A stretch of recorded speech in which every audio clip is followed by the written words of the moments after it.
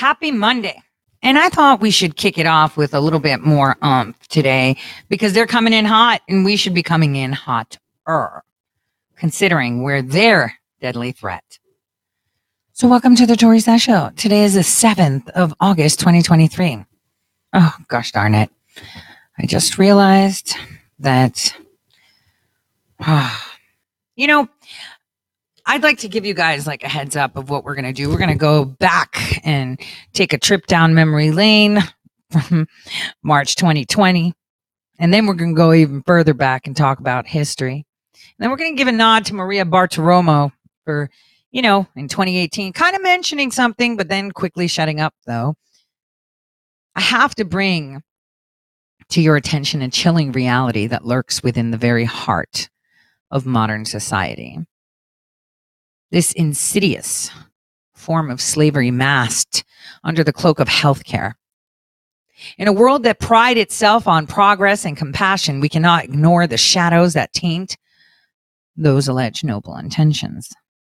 Behind the polished facade of hospitals, clinics, and pharmaceutical companies, an unseen web of exploitation ensnares countless individuals. They're trapped in a system where their suffering becomes a commodity, where their pain is manipulated to serve the interests of profit and power. The chains that bind these victims are not made of iron, but misinformation, economic disparity, and a lack of access to basic innate human rights. The vulnerable are marginalized, lured by the promise of healing, understanding, and love, find themselves ensnared in a cycle of dependency, stripped of their autonomy and dignity.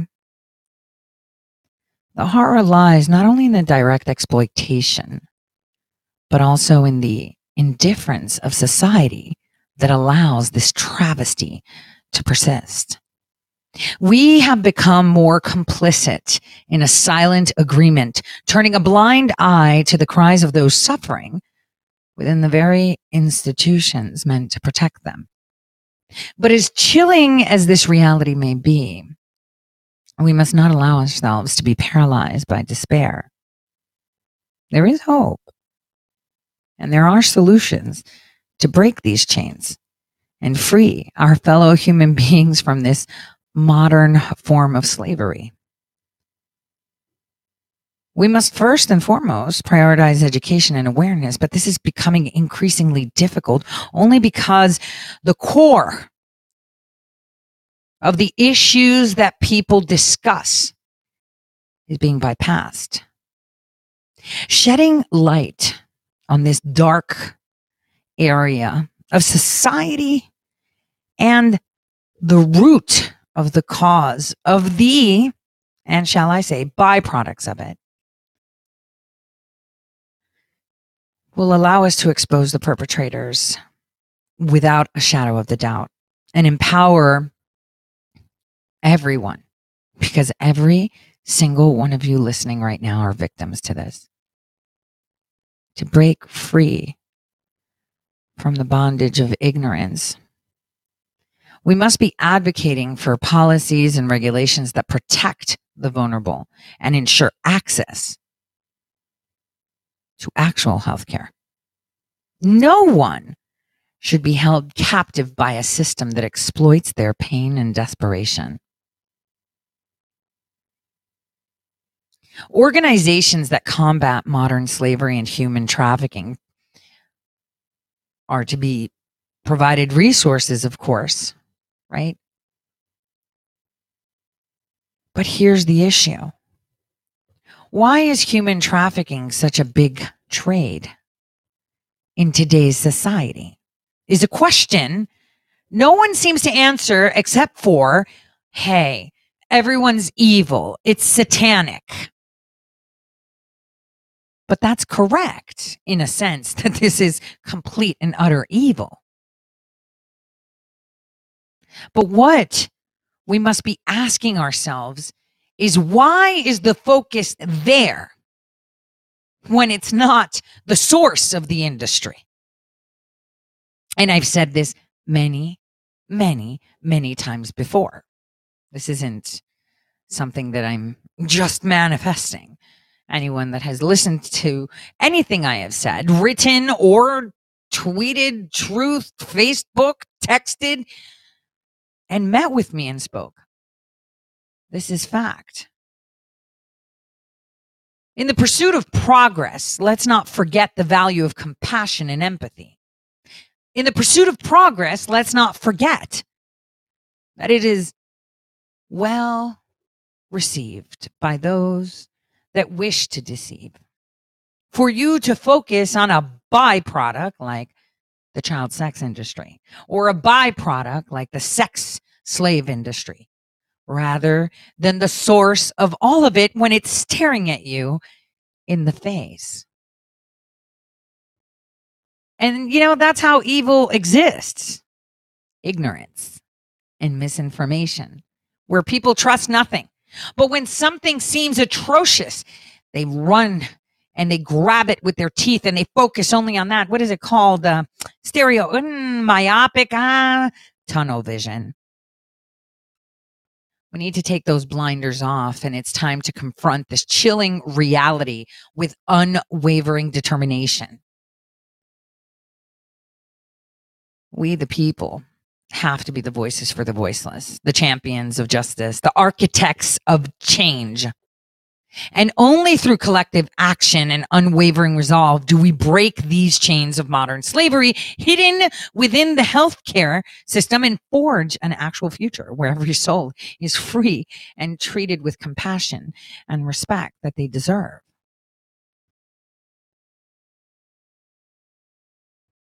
In the quest of self-preservation, many claiming to be on the side of the people bury and ignore true and helpful information, adopting the perilous strategy of feeding the alligator, hoping it eats you last. And some are doing this unknowingly because it's their shtick, the byproduct. You never look further. It's almost like in a murder case. Once the police find their assailant that they believe is the perpetrator, they look no further. They look no further. They focus, they hyper-focus. They're not doing justice. Yet, the byproduct, hyper-focusing, should open the eyes to that little byproduct of the actual industry so that people with the ability can see below that. It just doesn't just spear up. Oh yeah. In ancient times, they used to sacrifice children. They used to eat them. And they used to have sex with them. That's been happening forever. So what is the industry? How is it expensive? Oh, it's because they're all perverts. Yes, they are. And boy, you'll be surprised. You probably have perverts in your family that you don't even know about. I mean, hey, I'm supposed to be really smart. And they were around me. So again, do not feed the alligator hoping it feeds you last, focusing on short term. See, these actions, they're actions of hyper-focusing on one area for short-term gains, clicks, the lot. Over the long-term well-being of humanity, well, we must all start seeing through this deception and demand transparency and accountability to safeguard and, well, our collective future, I guess. To unravel this chilling tale, where leaders of nations for over 5 decades have colluded and participated in conducting medical experiments under the deceptive guise of healthcare and pharmaceutical development. Today should challenge your perceptions of what really is at the core of human trafficking and why it's such a massive industry. But it should challenge your perceptions of medicine and its true purpose in our lives. This is a dark and clandestine alliance between those in power and those the top echelon of the medical, I would say, pharmaceutical community. They've been operating in the shadows, like just exploiting the trust and vulnerability of their own people, all in the name of progress and advancement, of course. And as the years go by, we have been observing an alarming correlation between the rising number of diseases around the world and the seemingly exponential growth of medical discoveries and interventions growing in parallel. The more advancements we have in medicine, the more diseases we have. Cancer, AIDS, and numerous other ailments that plague the global population, leaving us to question if medicine is genuinely advancing to help, or if it's a more sinister agenda that threatens humanity. In this realm, the lines between good and evil are actually blurred, and the distinction between savior and oppressor becomes muddled.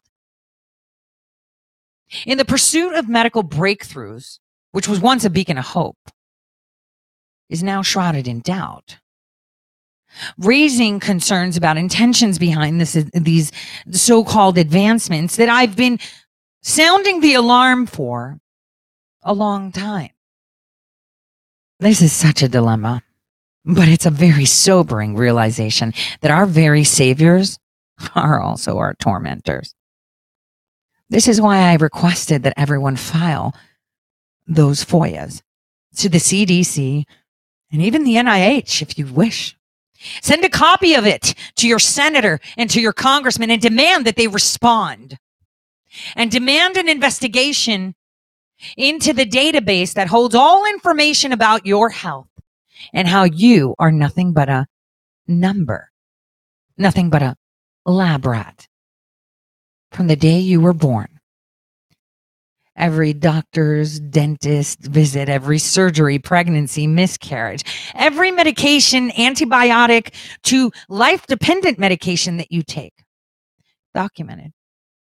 And not only that, you're segregated by your sex, by your race, by your age, by your genetic makeup. And then you're further segregated by which pharmaceutical company is leading the charge in examining patients that are taking life-saving medications such as insulin that are part of this genetic pool or that racial pool or that gender pool or that age group. Do you see how that works? Don't be swayed by the allure of technological and medical miracles that they claim. Instead, examine the motives behind the science. There have been so many documented unethical experimentation events throughout history in the exploitation of man in the name of progress. And history bears witness to the suffering of countless souls who fell victim to such abuses. Now, do we forget the Nazis? Do you think that when they started their experimentation, they just chose the Jews? No, they just said those are lesser citizens, almost like the way in the United States, Fauci considered the minority, the black populations, the ghettos, as one would say, of our nation, the perfect experimental pool. And this is why they pushed the vaccine so hard there. See? Today, we're going to go back in history and discuss this. You know, we can start discussing once again, how all our medical experimentation had been conducted on the continent of Africa, that the whole world, right, as you know it, kept that nation in the dark with no electricity, no communications for a reason. Keep them stupid. But also never forget how greedy they are. And we'll revisit that too. All of us, during this unsettling narrative that we are living in this war, must remain vigilant and demand transparency and accountability for those entrusted with not only our well-being, but our federal tax dollars too. And the power of medicine should be harnessed to heal and uplift humanity. To manipulate and control it is just evil. But we saw that. There were doctors that took an oath, and I think I even wrote an article in 2020, how the Hippocratic Oath was out the window. They are not there to cure you. They are there just to make money for those that fund them. That's it. Period. Knowingly or unknowingly. I would say it's a mix of both. That's how I would justify my actions in the past that I am ashamed of. As we contemplate this thin line between progress and peril, we must remember that true medicine must stand for the advancement of humanity, not its destruction, not its dependency. It's in our hands to navigate this intricate web of truth and deception, and to emerge on the side that ensures the betterment of humankind. Now, I don't know where I want to start. I mean, should I start on how we must confront the haunting reality that the chiefs of the African tribes, let's say, that once participated in the inhumane practice of selling their own people into slavery is here? And that your own selected officials, because we're all voting to give them more rights over us, right? Because elections are so safe. This is just how dumb humans are. Just how dumb, myopic, and hyper-focused they are. I see people that preach freedom and patriotism, that bleed whatever, red, white, and blue, whatever they allege, claiming that forfeiting more of their rights to change their laws or amend their constitutions, such as removing these fuckers and changing those stopbacks that they have, right? Backstops, whatever you want to call it, as something good. Because it's good, because we're going to take the rights away from other Americans that are demented. You sound just like the left. We should harvest ballots. But the left did it, and you yelled saying it's unethical. It doesn't matter. We have to do it too. The left is screaming that Republicans and conservatives should have no rights and no say. But they never actioned on it. Yet the conservatives are saying the same thing now. We need to give more power to those in office, so that way the demented Democrats have less rights. The fuck? That means your rights too, idiot. But they all knew you would follow the stars. And that's how it works. There's a lot of brass involved in this. A lot. A lot. These disgusting bottom feeders. Obfuscating truth. I had a little bit of pleasure because all of the, freedom lovers, Tori, you shared that GBN video with that woman talking about Trump's thing. She's such a grifter. She's pushing misinformation. This isn't right. It's the shit that she says. It's probably part of her op. And then President Trump tweets it. And where are they now? Shit. That's because they're left out in the cold. See, slowly but surely, people will realize when they've pissed in the well way too much, nobody likes them anymore, right? That's the thing. There used to be a saying back in the days that, hey, when your tribe didn't like you, people would be like, why don't they like you? Did you take a piss in the well? The well that everyone drinks from? That's exactly it.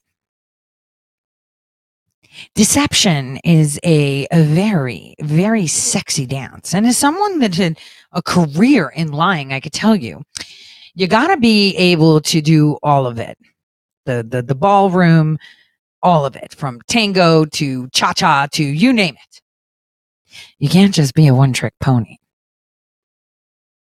And see, because most of these disgusting individuals that are perpetuating the disinformation or the tunnel vision, and then some that are good individuals that just have no idea they're doing it, but they're so thirsty for this approval. Man, in the past decade, mankind has moved their, I would say, their point of approval from their family and friends or God to the internet. If people follow me, they like me. They share what I have to say. I mean, there are some influencers that I've come across and I've just listened to. Some of them haven't even seen me in person, but they've seen me in disguise. And they don't even know. And so like big names and you know, on my channels, I share everybody's information. Like DC Drano, probably paid placement. You know, there's a lot of money going around for this issue 1 in Ohio. Who knows? Or maybe he's just stupid. Or maybe he was just asked to retweet because, you know, people do that. Hey, can you retweet my stuff? Can you like put a post on this? This is really important. We need to show people that it's okay to take the rights away from the Democrats and give them all to the selected officials because America. I'll still share shit because information's information. Or Toria Brooke. I heard that she's like really stuck up. And actually, I think there's voice recordings of that because they've been monitoring her. And I saw the discussions and they're going to put it out on she's this, she's that, and she's not. She's a little bit rough around the edges. Thinks she's more important than she is. Yes. But, you know, I warn. And I make statements, you know, kind of like I try to tell Seth Keshel, who hated me because he knew that I was right. His was bullshit. Should have looked at Alaska. Nobody listened because they knew best. I know best. Okay. Sure you do. Where are we now? Where are you now? Okay. Now, the horrors of the human trafficking trade exists, as I said, visibly and invisibly, hidden in plain sight, preying on the most vulnerable among us. The border, for example, huge. I mean, they've got demand and they need to give the supply. This happens from the bustling cities of, you know, Western worlds to the remote corners of the world where they're swimming in garbage. Individuals that are bought and sold like chattel, stripped of their freedom and dignity for the profit and pleasure of others, of course. The horrors of human trafficking permeate our societies with countless lives trapped. Men, women, and children fall prey to this insatiable greed of those who see them as expendable commodities. We must be the ones confronting this evil head on. We must.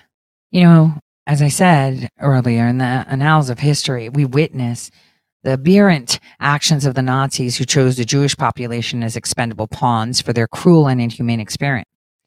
Deemed less important than other Germans, so they were stripped of their dignity and humanity and subjected to unspeakable horrors in the name of science, but it could have been the chiefs selling their own.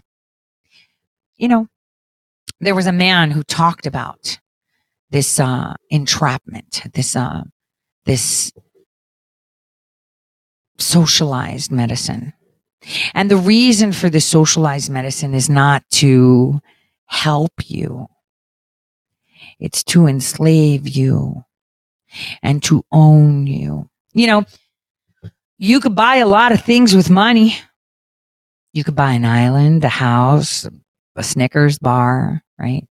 Maybe a company, maybe a planet, as they allege, right? Or a piece of moon rock or an asteroid. You buy yourself a trip to space. But the one thing your ass can't do is buy health. Your health is the most precious thing you own because that is your clock. From the minute you take your first breath until your last, that's your time. And your time is dependent on your health. And your health is dependent on your time too. You think money can buy that? We should ask Steve Jobs how that worked out for him. Let's take a trip back in time to 1961 and take a good, hard listen. You never know what you might hear. That'll wake you up to the evil that is perpetuated right now. My name is Ronald Reagan. I have been asked to talk on several subjects that have to do with the problems of the day. It must seem presumptuous to some of you that a member of my profession would stand here and attempt to talk to anyone on serious problems that face the nation and the world. It would be strange if it were otherwise. Most of us in Hollywood are very well aware of the concept or the misconception that many people, our fellow citizens, have about people in show business. It was only a generation ago that the people of my profession couldn't be buried in the churchyard. Of course, the world has improved since then. We can be buried now. As a matter of fact, the eagerness of some of you to perform that service gets a little frightening at times. Now, back in 1927, an American socialist, Norman Thomas, 6 times candidate for president on the Socialist Party ticket, said the American people would never vote for socialism. But he said under the name of liberalism, the American people will adopt every fragment of the socialist program. There are many ways in which our government has invaded the precincts of private citizens, the method of earning a living. Our government is in business to the extent of owning more than 19,000 businesses covering 47 different lines of activity. This amounts to a fifth of the total industrial capacity of the United States. But at the moment, I'd like to talk about another way, because this threat is with us and at the moment is more imminent. One of the traditional methods of imposing statism or socialism on a people has been by way of medicine. It's very easy to disguise a medical program as a humanitarian project. Most people are a little reluctant to oppose anything that suggests medical care for people who possibly can't afford it. Now, the American people, if you put it to them about socialized medicine and gave them a chance to choose, would unhesitatingly vote against it. We had an example of this. Under the Truman administration, it was proposed that we have a compulsory health insurance program for all people in the United States, and of course the American people unhesitatingly rejected this. So, with the American people on record as not wanting socialized medicine, Congressman Farrand introduced the Farrand Bill. This was the idea that all people of Social Security age should be brought under a program of compulsory health insurance. Now, this would not only be our senior citizens, this would be dependents and those who are disabled. This would be young people if they are dependents of someone eligible for Social Security. Now, Congressman Farrand brought the program out on that idea of just that particular group of people. But Congressman Farrand was subscribing to this foot-in-the-door philosophy, because he said, if we can only break through and get our foot inside the door, then we can expand the program after that. Walter Reuther said, it's no secret that the United Automobile Workers is officially on record as backing the program National Health Insurance. And by National Health Insurance, he meant socialized medicine for every American. Well, let's see what the socialists themselves had to say about it. They say, once the Farrand Bill is passed, this nation will be provided with a mechanism for socialized medicine capable of indefinite expansion in every direction until it includes the entire population. Well, we can't say we haven't been warned. Now, Congressman Farrand is no longer a congressman of the United States government. He has been replaced, not in his particular assignment, but in his backing of such a bill by Congressman King of California. It is presented in the idea of a great emergency that millions of our senior citizens are unable to provide needed medical care. But this ignores the fact that in the last decade, 127 million of our citizens, in just 10 years, have come under the protection of some form of privately owned medical or hospital insurance. Now, the advocates of this bill, when you try to oppose it, challenge you on an emotional basis. They say, what would you do? Throw these poor old people out to die with no medical attention? That's ridiculous, and of course, no one has advocated it. As a matter of fact, in the last session of Congress, a bill was adopted known as the Kerr-Mills Bill. Now, without even allowing this bill to be tried to see if it works, they have introduced this King bill, which is really the Farrand Bill. What is the Kerr-Mills Bill? It is a frank recognition of the medical need or problem of our senior citizens that I've mentioned. And it has provided from the federal government money to the states and the local communities that can be used at the discretion of the state to help those people who need it. Now, what reason could the other people have for backing a bill which says we insist on compulsory health insurance for senior citizens on a basis of age alone, regardless of whether they are worth millions of dollars, whether they have an income, whether they're protected by their own insurance, whether they have savings? I think we could be excused for believing that, as ex-Congressman Farrand said, this was simply an excuse to bring about what they wanted all the time, socialized medicine. James Madison, in 1788, speaking to the Virginia Convention, said, "Since the general civilization of mankind, I believe there are more instances of the abridgment of the freedom of the people by gradual and silent encroachment of those in power than by violent and sudden usurpations." They want to attach this bill to Social Security. And they say, here is a great insurance program now instituted, now working. Let's take a look at Social Security itself. Again, very few of us disagree with the original premise that there should be some form of saving that would keep destitution from following unemployment by reason of death, disability, or old age. And to this end, Social Security was adopted. But it was never intended to supplant private savings, private insurance, pension programs of unions and industries. Now, in our country, under our free enterprise system, we have seen medicine reach the greatest heights that it has in any country in the world. Today, the relationship between patient and doctor in this country is something to be envied any place. The privacy, the care that is given to a person, the right to choose a doctor, the right to go from one doctor to the other. But let's also look from the other side at the freedom the doctor loses. A doctor would be reluctant to say this. Well, like you, I'm only a patient, so I can say it in his behalf. The doctor begins to lose freedoms. It's like telling a lie, and one leads to another. First, you decide that the doctor can have so many patients. They're equally divided among the various doctors by the government. But then the doctors aren't equally divided geographically. So a doctor decides he wants to practice in one town, and the government has to say to him, you can't live in that town. They already have enough doctors. You have to go someplace else. And from here, it's only a short step to dictating where he will go. This is a freedom that I wonder whether any of us have the right to take from any human being. I know how I'd feel if you, my fellow citizens, decided that to be an actor, I had to become a government employee and work in a national theater. Take it into your own occupation or that of your husband. All of us can see what happens once you establish the precedent that the government can determine a man's working place and his working methods, determine his employment. From here, it's a short step to all the rest of socialism, to determining his pay. And pretty soon, your son won't decide when he's in school where he will go or what he will do for a living. He will wait for the government to tell him where he will go to work and what he will do. In this country of ours took place the greatest revolution that has ever taken place in world's history, the only true revolution. Every other revolution simply exchanged one set of rulers for another.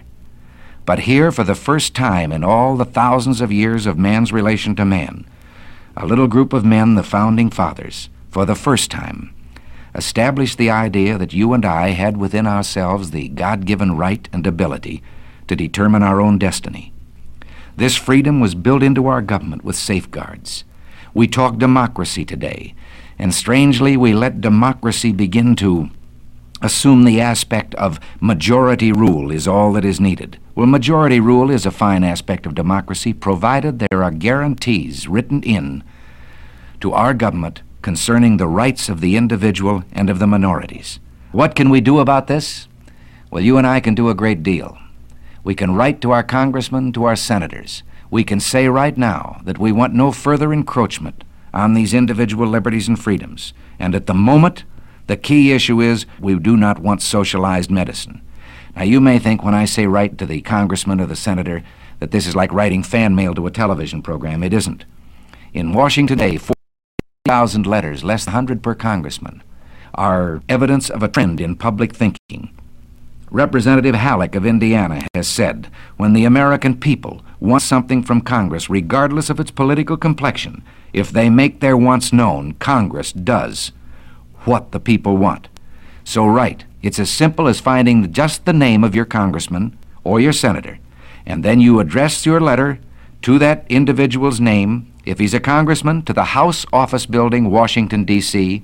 If he's a senator, to the Senate Office Building, Washington, D.C. And if this man writes back to you and tells you that he too is for free enterprise, but we have these great services and so forth that must be performed by government, don't let him get away with it.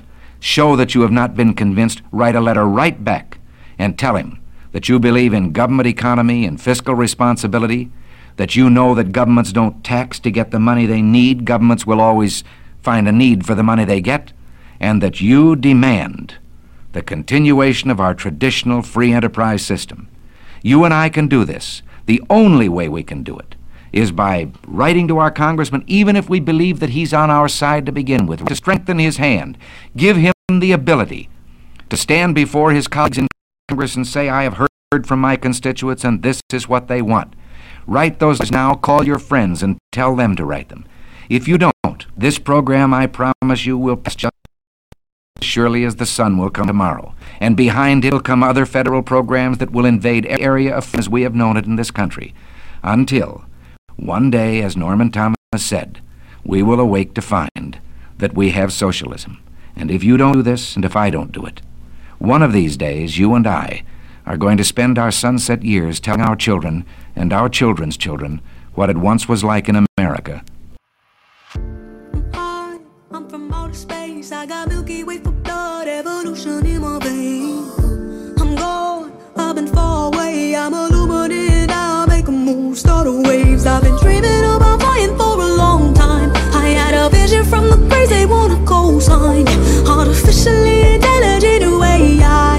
I'm your future, past, and present. I'm a fine line. Yeah, I'm a missile of this illusion. I am not really here, I'm an intrusion. I don't swim or sink, I just float. I don't need gravity, I just need growth. When I move, it's in a quick rumble. I won't ever fall, never stumble.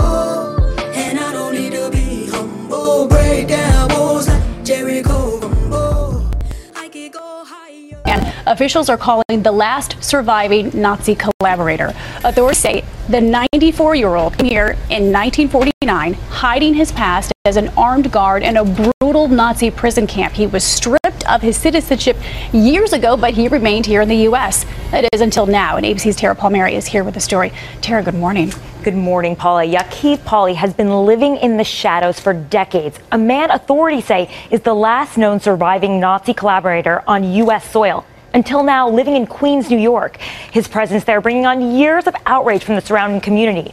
But this morning, he's been deported to Germany at the direct order of President Trump. ABC News was there exclusively as ICE agents wheeled Ya'Keev Pauly from his New York home. Sir, are you a Nazi? You're watching a now frail 95-year-old man finally being deported for his alleged role as an armed guard at a Nazi death camp in Poland decades after his alleged involvement. Any regrets, sir? Do you have any regrets? Justice Department investigators say Pauly was complicit in the deaths of thousands of Jews during World War II. Authorities say Pauly lied to immigration officials when he first entered the U.S. in 1949. And it wasn't until 2003 that he was exposed as an alleged war criminal and stripped of his U.S. citizenship. Anything you'd like to say, sir? Anything? The lead investigator saying in 2004, quote, during a single nightmarish day in November 1943, all of the more than 6,000 prisoners of the Nazi camp that Ya'Keev Pauly had guarded were systematically butchered. A judge ordered him deported in 2005, but no country would take him. For years, protesters gathered outside his home in Queens, demanding action. Members of Congress imploring President Trump to finish what was started, to send a message to the entire world that the United States stands firmly against anti-Semitism, bigotry, and hatred.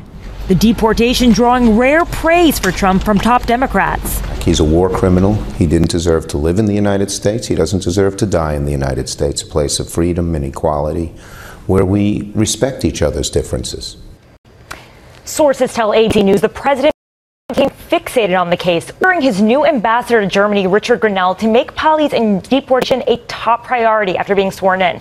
It's unclear what's next for him. He's being detained by the German government, but they're still evaluating his legal status since they don't consider him to be a German citizen. So deported overnight, future to be determined in Germany. Exactly.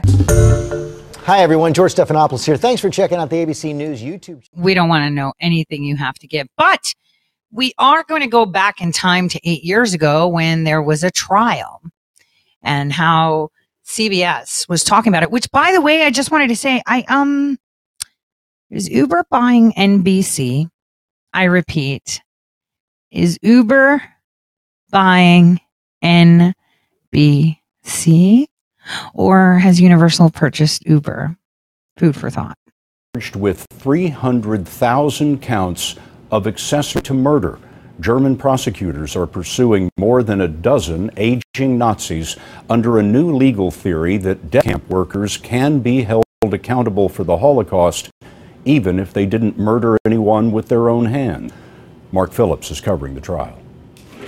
Oscar Gruning now, a frail 93-year-old man with a dark past. Oscar Gruning then, a member of the Waffen-SS, the most Nazi of the Nazis, stationed at Auschwitz. Hetty Bohm now, here on the right, an 86-year-old grandmother. Hetty Bohm then, a teenager deported to Auschwitz with more than 400,000 other Hungarian Jews, where the vast majority, including both her parents, were murdered. Oscar Gruning says he didn't directly kill anybody, that he was just a cog in the Nazi murder machine. But without cogs, machines don't run. Hetty Bohm will testify against him. So what about the nurses, the doctors, the pharmaceutical companies that provided all these vaccines? Well, they use the same thing, saying he was just doing his job.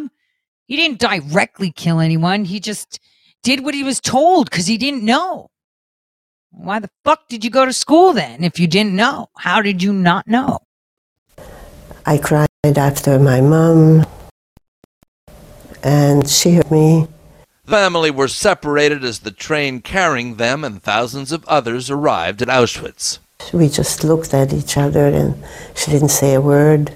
Then I saw her turn and walk away. I didn't know at the time that that was the road that led to the crematoriums, to the gas chambers. Oscar Gruning's job was to collect the victims' valuables. He was the bookkeeper of death, the Auschwitz accountant.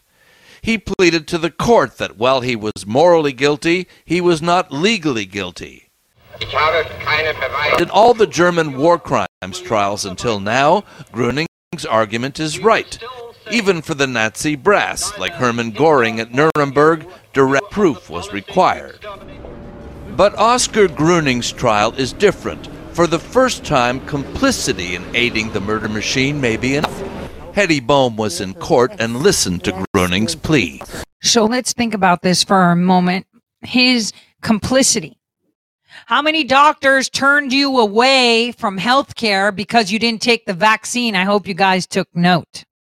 How many businesses were complicit and disallowed you to enjoy services which were not necessary? Same standard? Not really.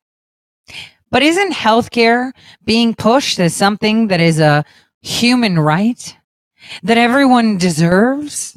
How many of them turned you away? How many said, I'm not seeing you unless you've complied? All of you wore a Jewish yellow star in 2021, didn't you?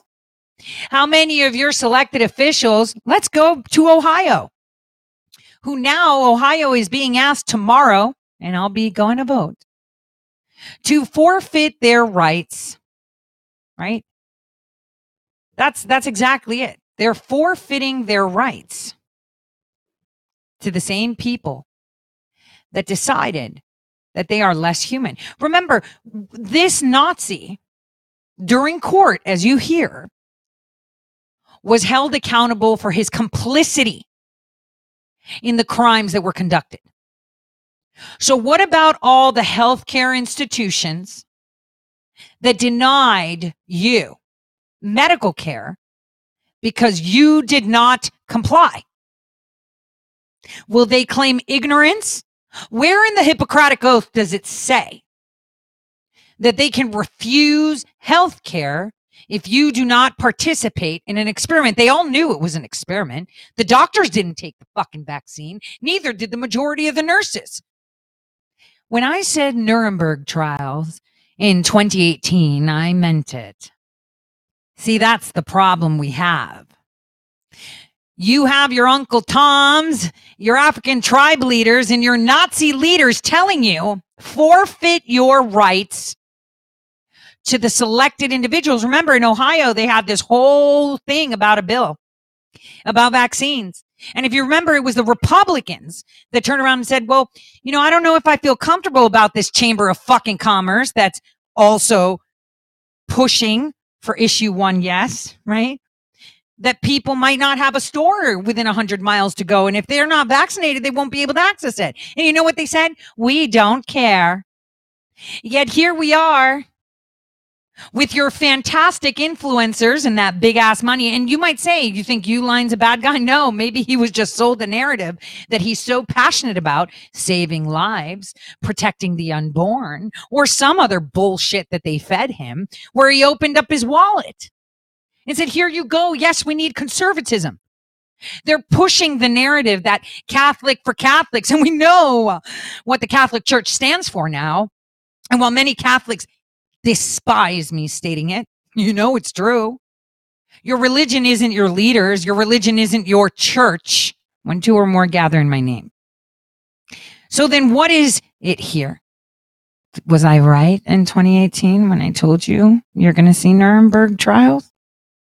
I also stated that a president that took a second term with a different vice president consecutively almost definitely gets assassinated. But in this case, there's a hiatus-ish, I guess. And therefore, it will just be nature. Remember that. And X is marking the spot right now where it has been discussed. It has been purported. And yet here we are following the people just doing their fucking job. And their job is to tell you to forfeit your rights. Their job is to tell you that you're doing it in the name of the greater good, just like Ronald Reagan said. And yet you follow them with no problem, with no question. Isn't that interesting? So Oscar Grunig says he accepts a measure of moral guilt, but not yet legal guilt. Yes. Do you buy that? I don't find it enough. I believe it's a cop-out. The German record for the prosecution of war crimes has not been impressive. Of the just over 6,000 SS members who were alive at the end of the war, the number who have been prosecuted and convicted, Scott, is fewer than 50. Mark Phillips reporting for us tonight. Mark, thank you very much. So that concluded. The last Nazi to be taken into account and dealt with was in 2018. Wow. How long did that take? That was a long time. And how many of them lived, right? That was a long time. I mean, we need these tribunals yesterday. I love tribunals. They're coming quick. They're coming in hot. It'll be pretty interesting. You know, many people are, jumped on the train of the Joseph Mengele and da-da-da-da-da, which is accurate. Very accurate. Very, very, very accurate. But it's important for us to remember what they've done and what they've said. They've said a lot of things. Let's talk about slave history for a second, so you can understand how you're also a slave. It wasn't the white man that came on the boat and snatched people. It was their very own selling them out. We're on their neck, true? Yes, there will be, it should be in a single file, in a straight road. This is another neck. It could have been like 100. Wow, man, this is very heavy. And they wear this all day, every time. Yeah, while they're taking it away. And it's even, this thing at the back is so not comfortable. Yeah. And that's their drinking pot here. Oh, this is where they drink from. They don't allow them to use cup, but they tie the hand at the back, they drink water this way. Wow. So everybody goes in. Imagine why the water gets below, why it's struggling the edge and still injure this. Wow. Yeah, so. Just putting the chain on my neck, those chains were so heavy and it was hurting my neck, as you can see in the video. And these people had to go through all of this and they had no choice. Separated from their families, separated from everybody that they knew, and sold. As you can imagine how these people were treated. So now we're going to the point of no return, and for us to do that we have to cross over this lagoon here and get to the other side. That's where we see the point of no return. Point of no return is a point where once slaves get to, they can't come back anymore. You know, Badagry was founded around 1425. Okay. By a man called Agbede. Agbede. Okay. Yeah. And Agbede means black's meat in Europe. The slave ship, which is called cargo ship, will be awaiting the slave. On the other side? At the other side of the That's at the Atlantic Ocean? Yeah. They will come in, get to the town, get the number of slaves that they want. Okay. After getting the slaves, they will now walk them in a single file. Down to the beach. Beach. They'll be in a straight roll. Wow. And that heavy chain will be on their necks. You know, most times when they talk about the slave trade, okay, it's always looking like, okay, just only the Europeans that were selling slaves. But it kind of seems like we Nigerians were also selling ourselves as slaves. Very, very correct. Like me that I'm standing with you. Yeah. My forefathers were not slave traders, but we own slaves. Are you serious? Yes. Wow. Okay. You understand? How do we own our slave? If you have a money, then you can move down to the market. Yeah. And buy your slaves. Okay. In the market, you buy slaves. Wow. So they used to sell slaves like something like like going to Mr. Biggs. You see, this is what really happened. It's of two sides of it. Okay. In some part of Congo, even a part of Nigeria, there's some places that they invaded. Okay. And they took the people away forcefully as a slave. Okay. But in some part of it, there's some part whereby the Africans, locals or the chiefs, the warrior, they are also their facilitators. They sell their own people. Because when they came, okay, they, we fought war then. Okay. You know, man want to dominate your domain, your kingdom. Okay. You understand? That ego is within us. Yeah. You understand? Yeah. So, like now, if your village and my village had a fight, eventually, if you won the fight, you take the people away as a slave to your own town. To your own town, and just like you understand? Just like they do in war. And war, the victim of war. You understand? Yeah. So they will be working for you. Yeah. But when the Europeans came, they made the trade on ground. Oh, they made the slave trade. So the slave trade was already happening when they came. Before they arrived. Yeah. Wow. So they made the trade on ground. Okay. We've been enslaving ourselves before they arrive Africa. We betrayed ourselves. Which is still happening up to today. Up to today, yeah. That's where I'm going to with this, yeah. So if you check record, go and check record or quote me. Yeah. Most of the slave facilitators, their children were the ones still ruling in Africa up to today. Yeah. So you see the same system going on up till date. The blames are on both sides. The European and the Africans. Facilitators, you understand? Yeah. As a child, when I was growing up, the story my own forefather, my grandfather, my father used to tell me then about who we are on the surface of earth. I realized that we are very, very powerful. We can disappear. You can tell the ground to open, it will open. That's Africans, right? Africa, yes. Yeah. How comes the European comes around and force us to do what we didn't want to do, yeah? Later, as I now realize that we sold ourselves into slavery. They know that we are very, very powerful. They know who we are. You understand? But it seems we don't know who we are. We don't know the power that we have. We know that we are very powerful. Out of 12 disciples, there will always be a Judas. We are Judas. You understand? Somebody must betray one person. You understand? Slave spirit at to a nation. Well. Let's say the water. To buttress. Now, who dug this well? That's the question. This well was dug by the African chiefs. Why do they have to dig the well? Good. Now, the movement of Africans to America through that, it's known as Middle Passage. They call it Middle Passage. And the name of the slave ship is called cargo ship, which could take like 600, 700. You know, it was the Portuguese that started the trade. Yeah. Most of the slaves moved from Africa then, they stood into Lisbon. Okay. Lisbon is a very big slave market in Portugal then. Yeah. Where everybody get their slave. Then later, along that, the English joined. And the name of the first slave ship is being Jesus of Lubeck, or Good Ship Jesus, owned by King Henry VIII of England then. But later Queen Elizabeth rented it out to one of slave party called John Hawkins.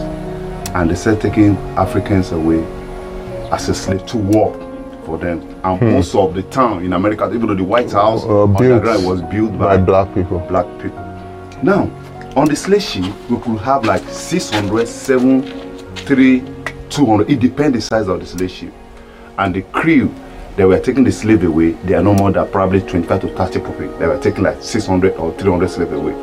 So most often, why taking it away? If the slaves spotted the land and it's aggravated, you understand, or they have any opportunity, they'll kill all the crew on board. They will not add the sailor to sail down to any available land. They will not occupy. The only person they will not kill them is the sailor. They will ask the sailor to sail back to any available. I think that's what happened in Guadeloupe and some part, most of the Caribbeans. Those okay. Haiti, all those places, yeah. So now the African chiefs came up with the idea. What can they do so that the slave will be less aggressive? That's where they have to do the work. And once the slave walk over with that heavy chain, they stop over with beer. They will give them the water to drink. When they consume the water, we are told that they will lose their memory. Wow, it will wipe their memory? But it's not for life, for 3 to 4 months. It will weaken them, not really that you wipe, because we wipe their memory. Yeah. Why are they taking them as they wipe? You know, they can't. Sure, they can't do anything. Wow. So it will weaken them for 3 to 4 months. By then they will have sailed down to Europe or America. They will now regain their memories back. Wow. So God might call it slave attenuation, well, some call it memory loss well. But ironically, some say the water is still effective. Some say it's not effective. So if I drink this water now, I'll forget my memory for the next 4 months. So 4 months to 4 months. But some say the power is still there. Some say it's still effective. Some say it's not effective. But we don't know how true this is because we never see a single source. Okay, let me try it and see if I'm gonna. Although sometimes you see some tourists say they will take it, but when we get here, you know that the water is dirty. Discourage them. So when they after giving them the water, they will now move them to the point of no return. But this well was dug by Africans. Chiefs, yeah. The chiefs. Yeah. Even in Benin, they also have one too. Okay. Their own their own is a tree like this. We call it tree of memory loss. The women will go around the tree 7 times, the men 9 times, and we are told that they will lose their memory. Wow. This is the point of no return that I was telling you guys about. By the time the slaves get here, this is where they bought the ships that take them all the way to Europe and all those other countries where they are being sold. The monument that used to be here is this straight pole here. This one There used to be an object on top there. Okay. The object symbolize human being, and the thing that connect them, we call it Ark of the Paxo. Ark of the Paxo. So when they move them, they pass under the Ark of the Paxo. This is the bottom of the slave ship. One slave head here. The next one that we follow is on the head, the leg, head. The reason that they don't want the means of communication within them. Oh, that's why. Wow. So another deck. The state government came up with beautiful idea. I used to call it beautiful idea. Okay. That they should build another monument in conjunction with the Ark of the Paxo, and that's why they have to control this tunnel. Now when tourists comes here, you go in, probably there's going to be some artwork, pictures inside, you go in as if you are going to Europe or America, then you come back to Africa. So that's how it goes. Door of return. Instead of no more point of no return. But this project that you are seeing here is getting them. One that probably getting to 10 years now. 10 years? Immensely. So we don't know where they're going. Completed. Wow. It's very troubling to listen to and see all of It's extremely troubling in listening to and seeing all of this repeating itself.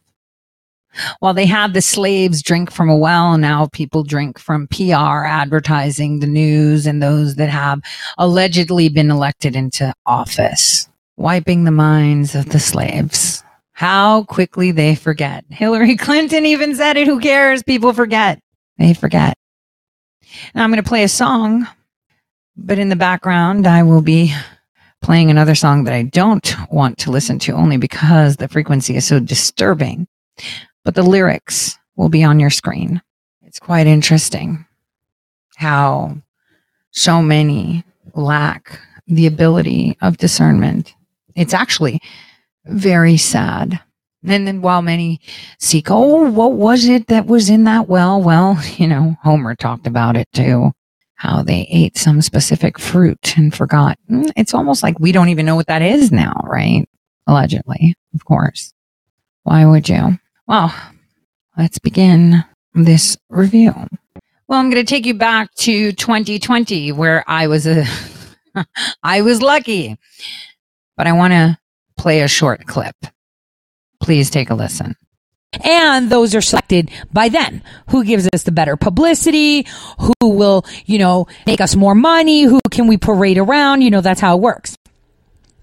I want you guys to think. Remember, I told you when this first started that the coronavirus is highly targeted to specific genetic codes.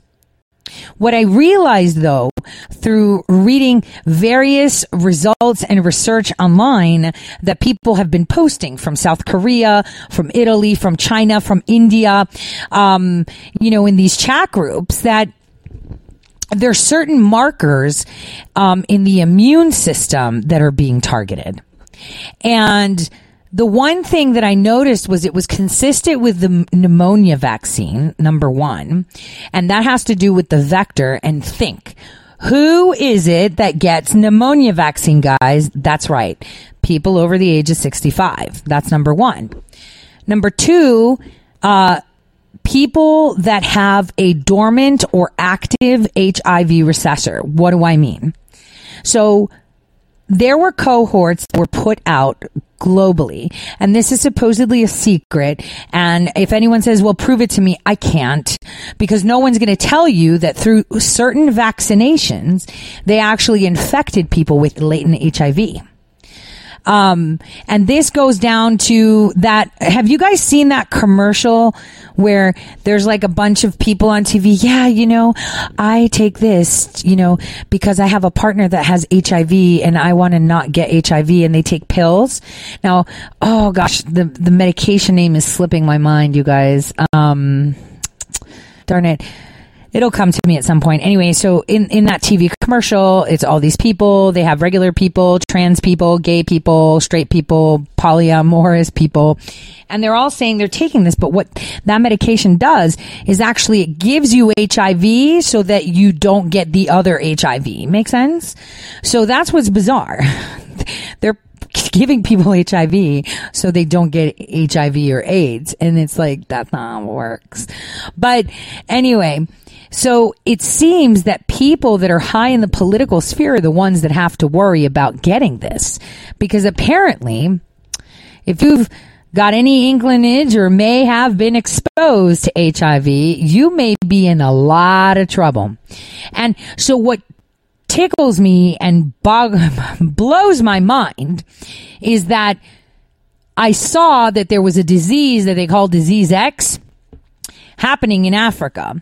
In Nigeria, 15 people died. In Ethiopia, tons. And in this disease X, which means they don't know what it is, I'm going to tell you what my little brain calculated. And this is a hypothesis, but it's not far off. I said all the victims of this disease disease X, which is like flu symptoms for 24 hours, and then they're like bleeding from their eyes. They're like dead. Some of these people can actually survive for a little while, and then they send them home to just go and die. It's happening. Guess what? In areas where they have a high population of people that have full-blown AIDS or, you know, HIV. And so I'm thinking, wow, if they're all dying and their eyes are like bleeding, literally, right? Literally bleeding. And this has been happening for 30 days. So I've been following it on the back end on chat boards, to see when people drop something.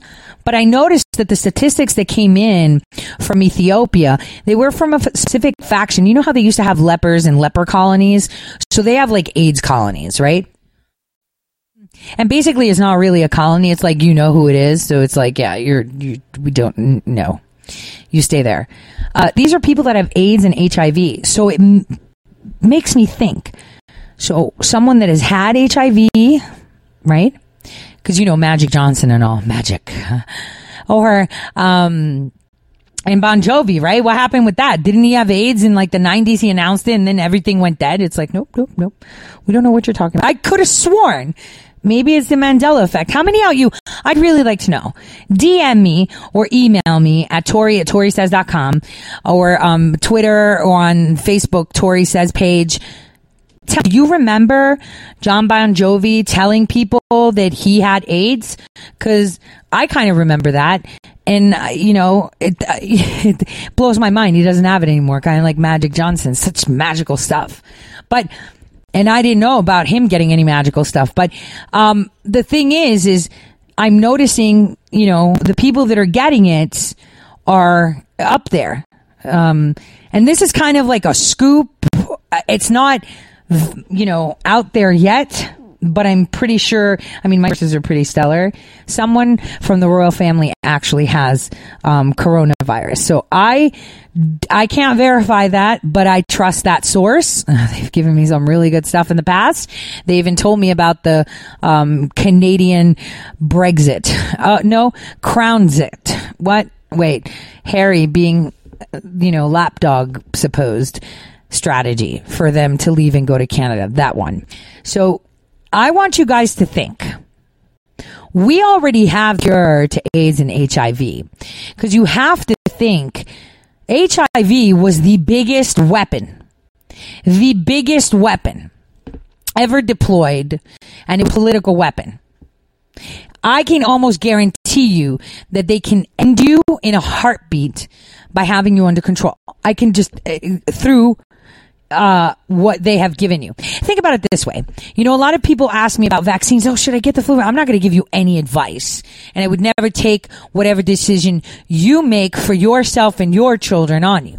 But I want to point out that almost 80% of babies who die suddenly, in their sleep, have just been vaccinated. I'm just going to put that out there. You could check the statistics with the CDC.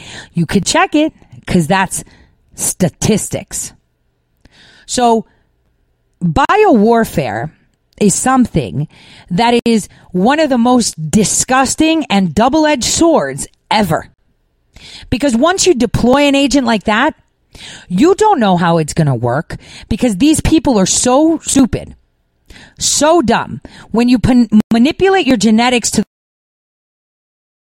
the point that you are where you are, Pelosi and the rest of you, your body is such a miracle of a machine that it rectifies. I've many times said that, crazy sensation I had when I saw that Craig Ventnor had created his own bacterium. So Mycobacterium genitalium, he had that, and he knocked out all the virulent genomes that bacteria has.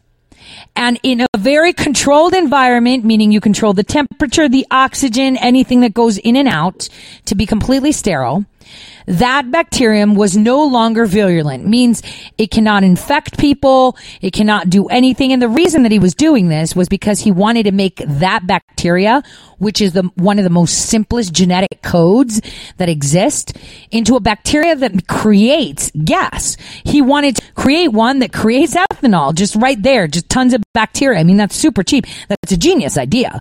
And remember who this guy is. He's a high school dropout that, along with his partner, took 10 years to decode the whole human genome. You remember the Human Genome Project? That was him. So he did this. But guess what? The minute he brought it out into nature, where he didn't control the air, didn't control the temperature, didn't control the water, the food, whatever that was around him, right? Anything around that bacteria, guess what happened? Those genomes he knocked out suddenly appeared. So no matter how many genomes they knock out, no matter how structured they believe it is, nature is incredible. Why? Because it's powered by a power source you cannot recreate. And that is something the creator created. So they will come at their own demise. But in the meantime, we already have the cures. So they can do as they wish. That's how it goes. They could do as they wish on that. They could do as they wish. So that was an episode from March 2nd, 2020. Of course, I was just lucky because no one was talking so much about COVID at the time. I was. I also told you to remember where Pelosi was with the fortune fucking cookies. And now there's like a lab with mice. I'm extremely salty today because, I see people, Trump should have not backed it. Like I said on my show, I'm not going to make a decision for you. I can give you all the facts and you can decide. Free will is the epitome of mankind. Free will was what imprisoned you here. And speaking of prisons, I was thinking of a hypothetical situation. I had an excursion. And I thought of how I can verbalize it. And looking at all these, spiritual discussions that people have, the Buddhists, you name it, right? And I actually stumbled upon a video. I was listening to music, and then this video started to play, thanks algorithm, where it was talking about reincarnation. Now, do you believe in reincarnation? I'm not going to tell you what I believe or I don't believe, because see, the problem is that people get swayed. But I want to share with you a perspective that might challenge your perceptions in how you see things. And this challenged me too. And I realized, and I know this is going to sound pretty out there, but I would hate to be a tree. Super odd statement to make. I hate to be a tree. But I would. Have you ever observed a tree? Maybe a baby tree. It's growing, thin trunk, leaves are sprouting, right? What about the old ones that have been there for a couple hundred years? Well, there's a notion that this earthly existence, what we call life, could be a form of hell. And indeed, it gives one pause for contemplation, considering the doors of hell are locked from the inside. But imagine for a moment about the idea of reincarnation, okay? Just the idea of it, and the possibility of returning to this realm in various forms, Now consider being reincarnated as a tree. At first glance, you might say that's kind of tranquil and serene and harmonious with nature. But as you dig deeper into that thought, you might find a profound torment in such an existence. Yes, trees may have some communication with each other, and it is proven. My whole Agrobacterium tumefaciens theory that I should publish one day. Every now and then I get emails from my professors. Hey, have you published that yet? They communicate through roots, right? With subtle chemical signals and the intermingling of their roots. Yet they remain immobile and voiceless, witnessing everything around them, witnesses to the changing world around them. And they see their surroundings shift with the passage of time, but their role is merely that of a spectator, unable to defend themselves or interact in a dynamic way. A Stoic might find wisdom in the notion of endurance and accepting the limitations of the state of being a tree, but also acknowledging the inherent struggle. To be trapped as a tree, unable to take action to shape one's destiny, or even to protect oneself, could indeed be a form of torture for the soul yearning for a higher purpose. No? So it is in this context why one might contemplate the choices made in this current life, or past ones if you believe in that. If the cycle of reincarnation is real, would we not seek the most challenging and transformative experiences in life to break free from the constraints that bind us? Therein lies the paradox. As the cycle continues, we may beg, after spending 500 years as a tree, having people strung up on it and hung, the first kisses that you observe, the murders, the urbanization, the discussions that you may hear. You may beg to return to this plane of existing, choosing the hardest and the most trying life imaginable, because the one prior to the one as a tree was a failure. And since you chose to be a spectator, you were awarded with the most spectator-like afterlife. Think about it. You would choose the hardest and most trying life imaginable, because anything would be preferable than being imprisoned as a tree. Yet, we should approach this perspective with humility and deep understanding of the intricacies of existence. We may not fully grasp the grand design or the purpose of one's being, but we can embrace the mysteries with grace and dignity. So while you contemplate these profound concepts, and don't take them as transliteral or literal or however you want to see it, but ponder on it, you must also remember the profound interconnections of all life, of every living being that surrounds you. Because our journey as sentient beings intertwines with the flora, the fauna, and our collective existence and is shaped, I would say, it is formed or it is shaped with a delicate balance of nature. Perhaps instead of despairing in our condition and the moment of time we are in, which is a very massive war, we can find solace in the cycles of life and the opportunity for growth and self-discovery. And embracing the Stoic wisdoms of accepting our circumstances, yet asserting our will to make a difference. And that may guide us towards a life of purpose and fulfillment. No? I mean, that's just food for thought. You know, and as I was contemplating that, sitting in nature and just observing trees, I realized that, you know, what we mock as NPCs are really just people trapped in their own prison of lies, immobilized and simply spectators. And you know, the human mind is so intricate.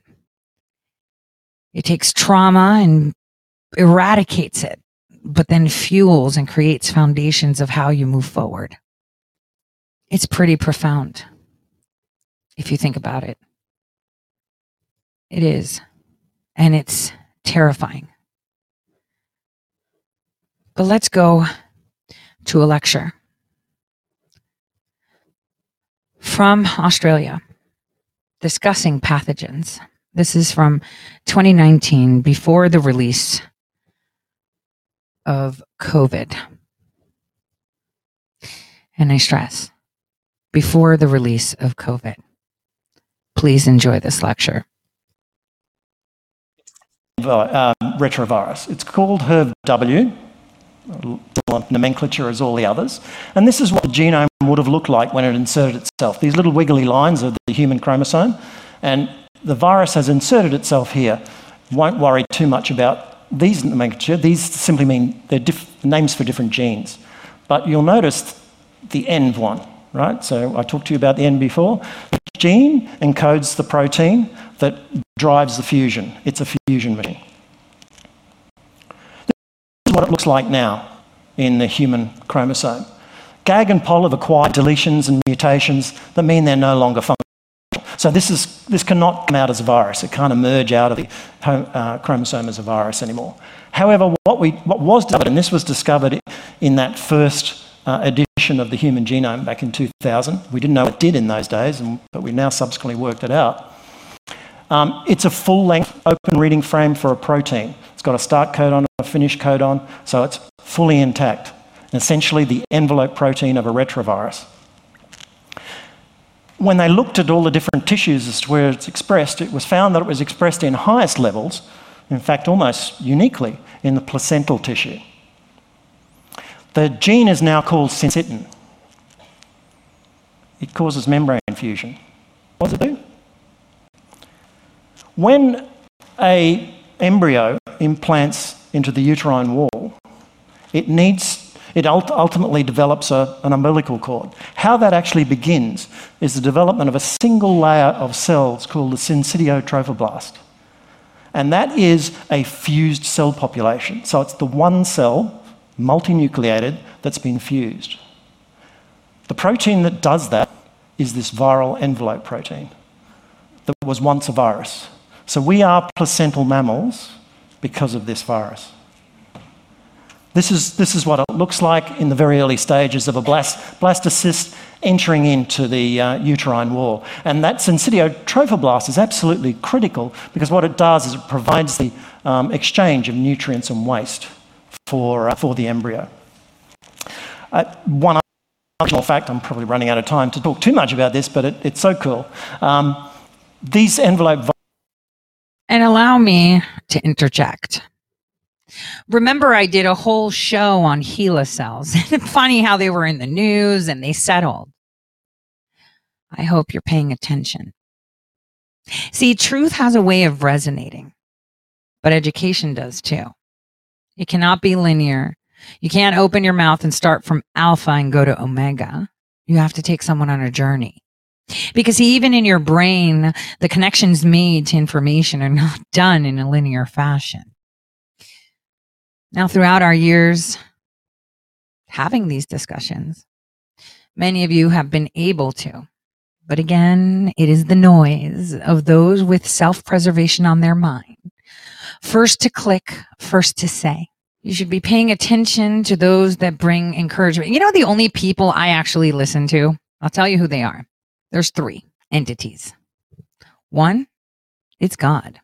Well, 4, I guess. 2, it's my president. 3, it's a group called Entheos. And 4, my gut. And I think everyone should have a less than 5 count on where they can go and extract the key points so that they can thump off of. Because I watch a lot of things. And I'll provide you a little tip on cognitive therapy. I'm not a psychologist. I'm not a psychiatrist, though my rounds in the psych ward were pretty interesting. I chose the internships that I did through medical school. And I am sad that I never, took my exam and that I never defended my thesis to actually practice. And the reason that I chose that was because when I was taking classes, which are ICM classes, which, pretty much teach you how to patient care, I realized that this was nothing but another consumer machine. And it was, while interesting at attending, I can tell you it was one of the most disheartening times of my life. And this is why I chose to work at the Good Samaritan hospital unit of the University of Kentucky as opposed to Chandler, because that is where they took the most broke patients. That's the only place that Medicaid or homeless people would be seen. And I chose the telemetry unit because that is where most of the homeless and impoverished would be. And it was quite fascinating to see the distinction in how surgeries were performed on those that had money, what data, tissues, and information were collected from those that have money and those that don't. I say this with a very heavy heart, and I am already mourning. And so this weekend was quite a good way. And it was so disturbing to me that I actually was physically sick, literally, because of what's to come. And while many people are forecasting our political, they're going to drag it on and do this. Well, no, because there are Trump cards that aren't even Trump cards. Trump doesn't even know they exist, because that's how divine intervention happens. You don't see it coming, even though it's been there for a while, talking to you on your TV, holding your hand. That little nagging. Divine intervention isn't going to tell you, hi, I'm here. It's always been there. It's just, when is it that it will amplify is the question. And unfortunately, that's something you have to make as a reality. And so here's where I segue a cognitive method to come out of ruts. The majority of people that I encountered at the psych ward, and these topics, such as the virus, coronavirus, the medicines, the protocols, is it this, is it that, right, are suffering from this. People can't sleep. People can't turn their thoughts off. They're freaking out. Well, what do? Do they go and take medications? Do they smoke weed? How do they slow down their thoughts? And I'll tell you how it is. With an example, I was sitting with someone that I simply adore in the evening, looking up at the sky, and it was clear. The stars were out, fires crackling. It was a little bit, it was like almost fall-like weather. And the person said, oh man, it would be so cool if I saw something. You always see things in the sky. And I was like, be careful what you wish for. I urge everyone, when you have these thoughts, no matter how many thoughts you have, let's say it's 10 mashed up, Speak them out loud to yourself. Have a conversation with yourself. You know, people have stopped me many times saying, are you talking to yourself? I'm like, yeah, dude, I need an expert opinion. Of course I'm talking to myself and asking myself for answers. It's important that you verbalize the things you are thinking all the time. This allows the interconnection congestion. That's number one. Number two, the be careful what you wish for is very important. Anytime you ask for something, because he tells you, ask and you will receive. I asked, so what is it that you want to see? What do you think would be cool? I don't know, like, you know, if aliens are real, then I would totally love to see the aircraft come down. And I'm like, okay, so let's pretend my fat ass was a genie bottle and you rubbed it. How would you like to see this movie go? Or how, better yet, let's pretend both of us are actually the actors in a movie and someone else is observing it. How would the movie go?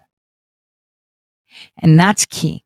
When you ask for solutions, ask and you shall receive. You must understand what you are asking.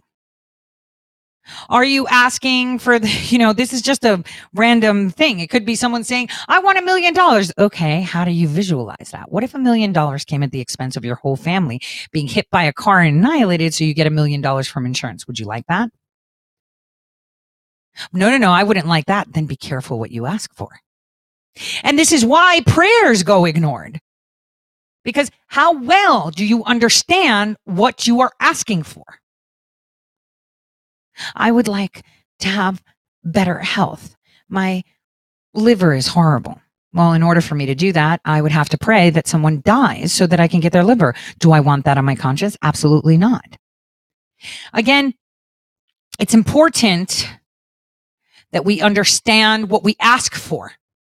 It is important that we understand the responsibility that comes with things that we ask for. So when I see people say, I want to see him hang, and what if that came at an expense? See, sometimes when you have thoughts or you want to put out a prayer, it's very important to understand what you are asking for. You know, I watched the Roseanne Barr interview with Blair White, which I absolutely adore her, right? And she said, well, I don't necessarily believe in God, but I can see that there's godlessness, which in essence proves that there is God. But I can tell you when he does listen, when you know exactly what you want. And mine was very, very simple. And even from that moment on, and I knew, that's the way you get direct communication. I still struggle to do it. See, the only thing I said was, I want you to take control. And it was at the point that I had nothing. And boy, did it work. And then since then, right? Oh, it's not been, all honey, milk, roses. Because there are consequences on things you ask. Think about that for a second as you watch the rest of this little portion that we're playing. Pay attention. Viruses also have embedded within sequences that suppress the immune response. It's one of the reasons why retroviruses can be immunosuppressive and cause disease. But one of the issues that has always intrigued those working in reproductive biology is embryos are often not tissue matched with their mother. Why aren't they rejected? It turns out that this envelope protein also contributes in that way by local immune suppression to allow it to engage and fully develop. So the main reason I'm here, let's get on to that. But the reason for actually raising all this, of trying to give you a better impression of this virus-host interaction is not all about causing disease, is that evolution tends to drive stasis between these agents. What is driving the evolution of both the host and the virus is some sort of reproductive advantage. You don't get a reproductive advantage by killing your host, okay? So what we find is that most virus hosting interactions that have been going on for a long period of time, both the host and the virus have evolved to low pathogenicity, low disease. They become commensal. In some cases, as you saw in the previous example, they've actually assisted with our own evolution, so they can be highly beneficial. So natural selection favours viruses losing that disease-causing capacity. It's quite possible that when retroviruses first engaged with us all those millions of years ago, it wasn't good for us. We didn't know that at the time. We didn't know that because it was an ancient event. I'm involved in a research project. We discovered that there was an endogenous retrovirus in koalas. And through various studies, what we found was that it's currently invading the genome. And it's spreading through the koala population from north to south. Up here in Queensland, every koala has this virus integration, but down south they don't. And certainly we're seeing disease. We're seeing high rates of cancers, high rates of opportunistic infections like chlamydia, but there are also populations of koalas that have the virus that are very healthy. They're already starting to acclimatise to having this virus with them. But it's not been smooth sailing. They're actually suffering from this virus at the moment. So they don't eradicate their natural hosts. What's the point of that? Remember, it's a mobile genetic element. From an evolutionary perspective, what it wants is a host that's able to transmit efficiently. I suspect if a virus that's embedded itself into the genome of its host has reached nirvana, because it's basically there forever and it just will continually pass on.